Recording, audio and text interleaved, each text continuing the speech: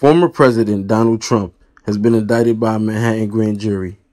People familiar with the matter said, becoming the first person in U.S. history to serve as a commander-in-chief and then be charged with the crime. Here is what we know so far about the next steps in the criminal proceedings. When someone is indicted by a grand jury, it means they are charged with one or more crimes. An indictment is just a fancy way of saying the charging document, said Anna G. Kaminsky, a professor at New York Law School.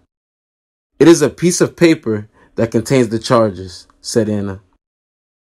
The grand jury, which in New York is composed of 23 members of the public, hears evidence from witnesses presented by prosecutors over a period of days, weeks, or months. At the end of that process, prosecutors decide whether to ask the jurors to vote on an indictment. A majority must vote to indict the person. The grand jury process is secret, and the indictment is generally not made public until it is filed in court, or in some cases, until the defendant makes their first court appearance.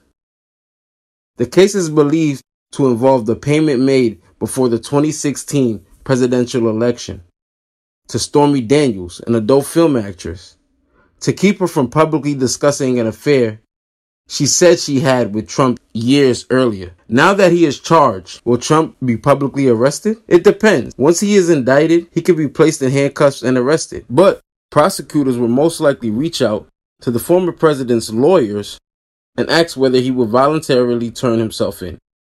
That way he can avoid being taken into custody in public view. Trump posted on social media March 18th that he would be arrested, but Kaminsky said it seems unlikely that the former president would be publicly arrested since his attorneys appear to be in communication with prosecutors and could arrange for him to surrender. Should Trump refuse to surrender, prosecutors would need to go to officials in Florida, where Trump resides, and ask permission to extradite him to New York. Once a suspect who has been indicted is in police custody, police or other law enforcement officials, them behind closed doors, taking mugshots and fingerprints, the process is identical whether the person has been arrested or has agreed or negotiated through lawyers to turn themselves in. The first court proceeding after an arrest or surrender would be an arraignment hearing in a Manhattan courtroom.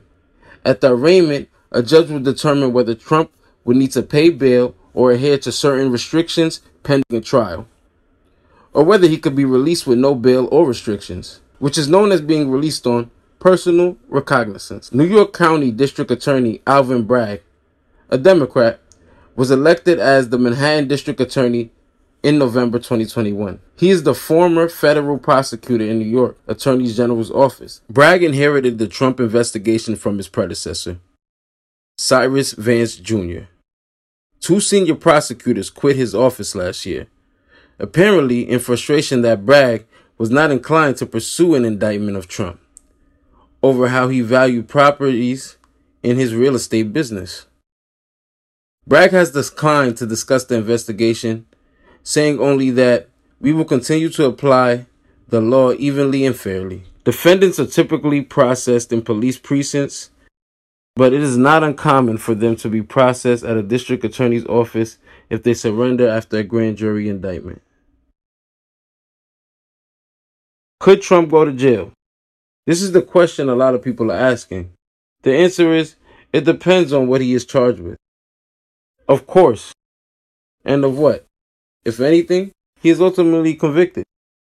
Before news of the indictment broke, Bragg was believed to be considering charges of falsifying business records in the commission of another crime, possible a campaign finance violation.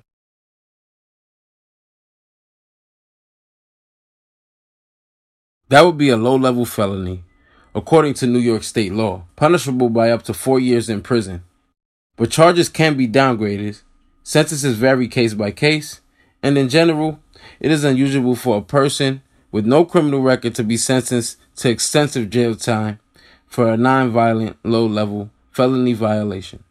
So even if Trump is convicted of a felony, it does not necessarily mean he will spend time in jail. Can Trump still run for president in 2024? While it has never been attempted by a candidate from a major party before, Trump is allowed to run for president while he has been charged or even convicted of a crime. The practical impact of an indictment on his candidacy, would it help or hurt his odds of landing in the White House again? Depends on whom you ask.